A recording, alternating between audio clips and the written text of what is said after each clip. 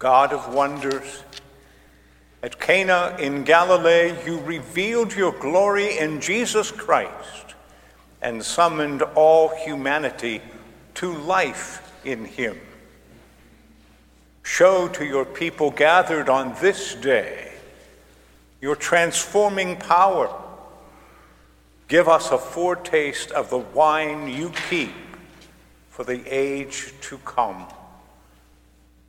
We make our prayer through our Lord Jesus Christ, your Son, who lives and reigns with you in the unity of the Holy Spirit, God, forever and ever. Amen.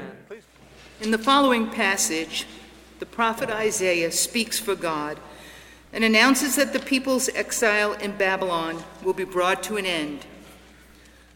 While they used to be known as forsaken, God will change their lives and they will become known as God's delight, God's beloved bride. A reading from the book of the prophet Isaiah. For Zion's sake I will not keep silent, and for Jerusalem's sake I will not rest, until her vindication shines out like the dawn, and her salvation like a burning torch. The nations shall see your vindication, and all the kings your glory. And you shall be called by a new name that the mouth of the Lord will give. You shall be a crown of beauty in the hand of the Lord, and a royal diadem in the hand of your God. You shall no more be termed forsaken, and your land shall no more be termed desolate. But you shall be called, my delight is in her, and your land married, for the Lord delights in you, and your land shall be married.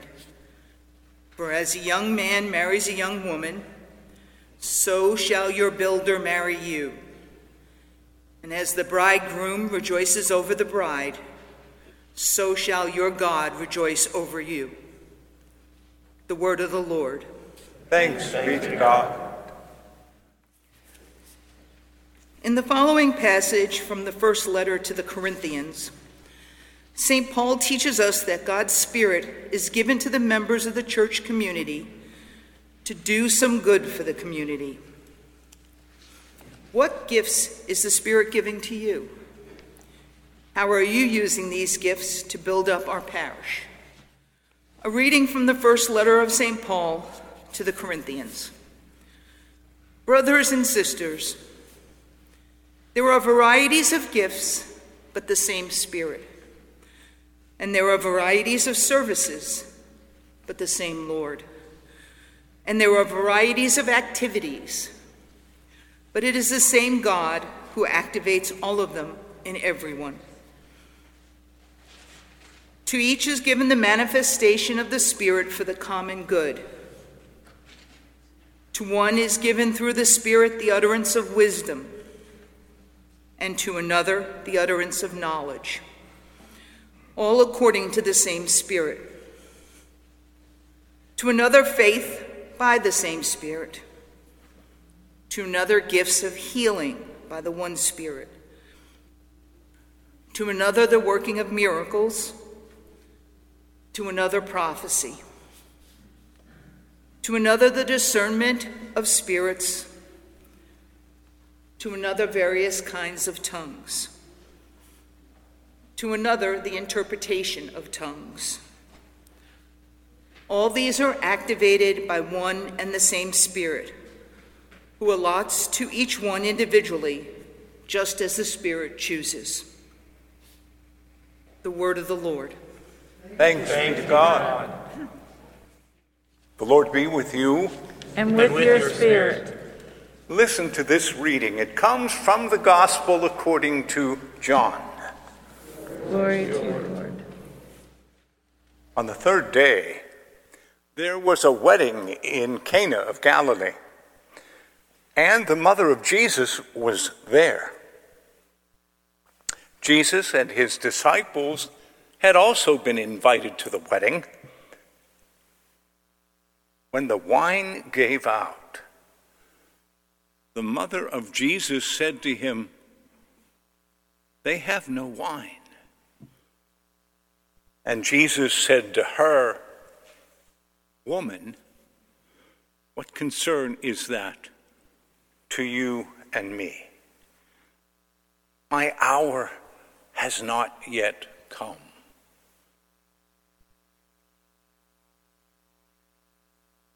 His mother said to the servants, "Do whatever he tells you." Now, standing there were 6 stone water jars for the Jewish rites of purification, each holding about 100 liters. Jesus said to the servants, "Fill those jars with water." And the servants filled them up to the brim. And Jesus said to them, "Now draw some of the water out and take it to the chief steward." So they took it. And when the steward tasted the water that had become wine, and they did not know where it came from, although the servants who had drawn the water knew, the steward called the bridegroom and said to him, "You know, everyone else serves the good wine first, and then the inferior wine, after the guests have become drunk. But you have kept the good wine until now."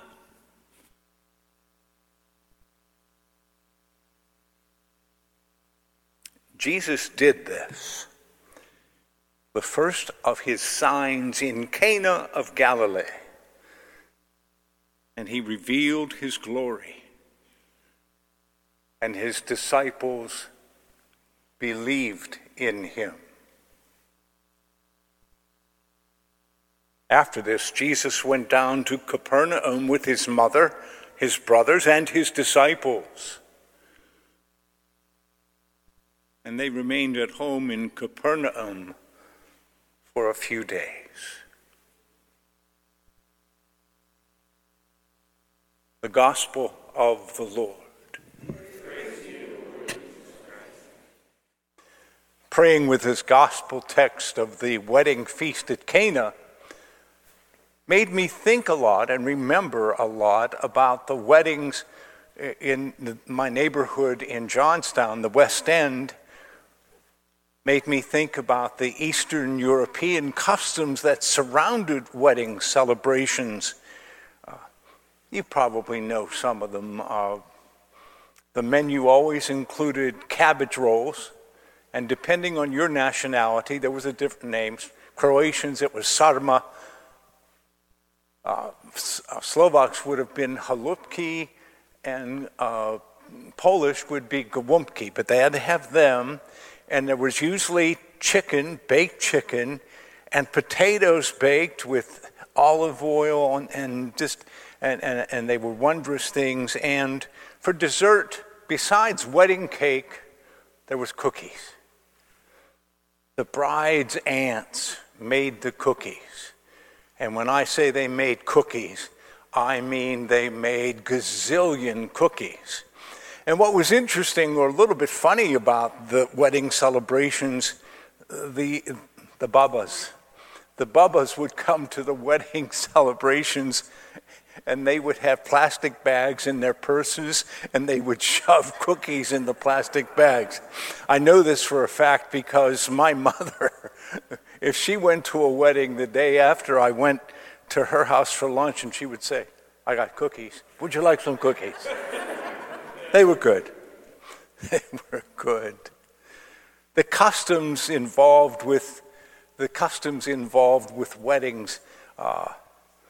There was the wedding dance. Are you familiar with that? We called it the bridal dance. I think maybe other folks call it the dollar dance. You put $1 in the maid of honor's apron, and you get to dance for a few seconds with the bride, the dollar dance. And that was always fun. I could hum the theme for you, but never mind. We're not going to do that, the dollar dance. One of the things that happened when I read this story, one of the guys at Men at Prayer yesterday suggested, and he heard this in a homily, that they ran out of wine at this wedding in Cana because the disciples were there, and they were heavy drinkers. You did not hear that from me. I'm not saying that was the case. But they ran out of wine. Scripture scholars tell us what a crisis that would be. Weddings went on for days. And to run out of wine at a wedding celebration, oh, what a terrible, terrible thing. Your reputation would be ruined. It would be a curse. And that's why Mother Mary says to her son, come on, they're out of wine. It is a big deal. She didn't want this couple, this family, to be embarrassed and ashamed.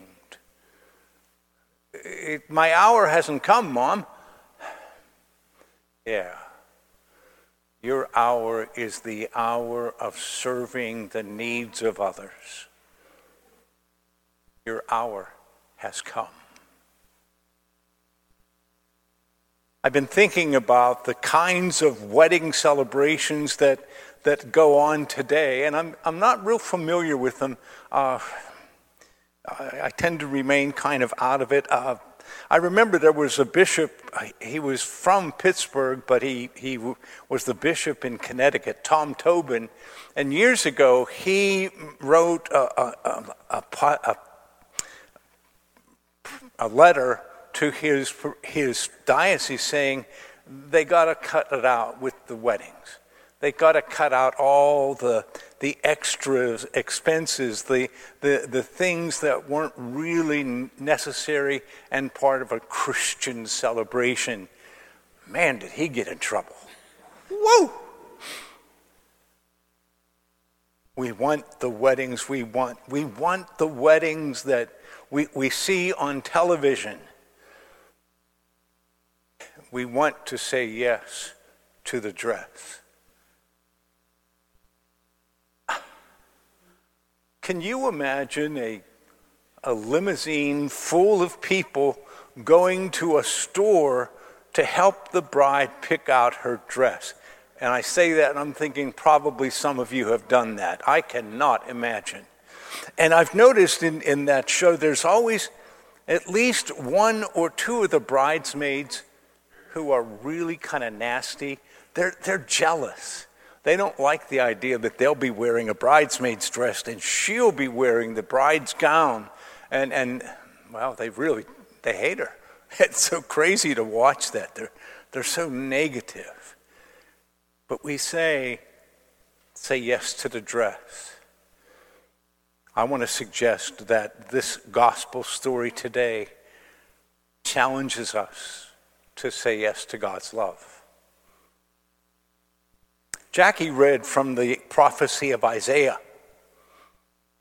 Isaiah spoke of a time when God's people are going to be brought back from exile, and they're not going to be known as exiled or desolate anymore. They are going to be known as God's beloved. Did you hear that?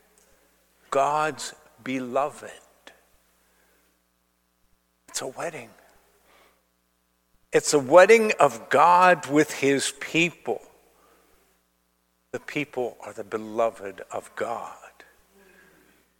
And this story in John's Gospel is the story of that wedding celebration. It seems to me that the wine that we share in the Eucharist, the blood of Jesus who gave his life in love for us, that the blood we share at the altar here is a continuation of the miracle at Cana.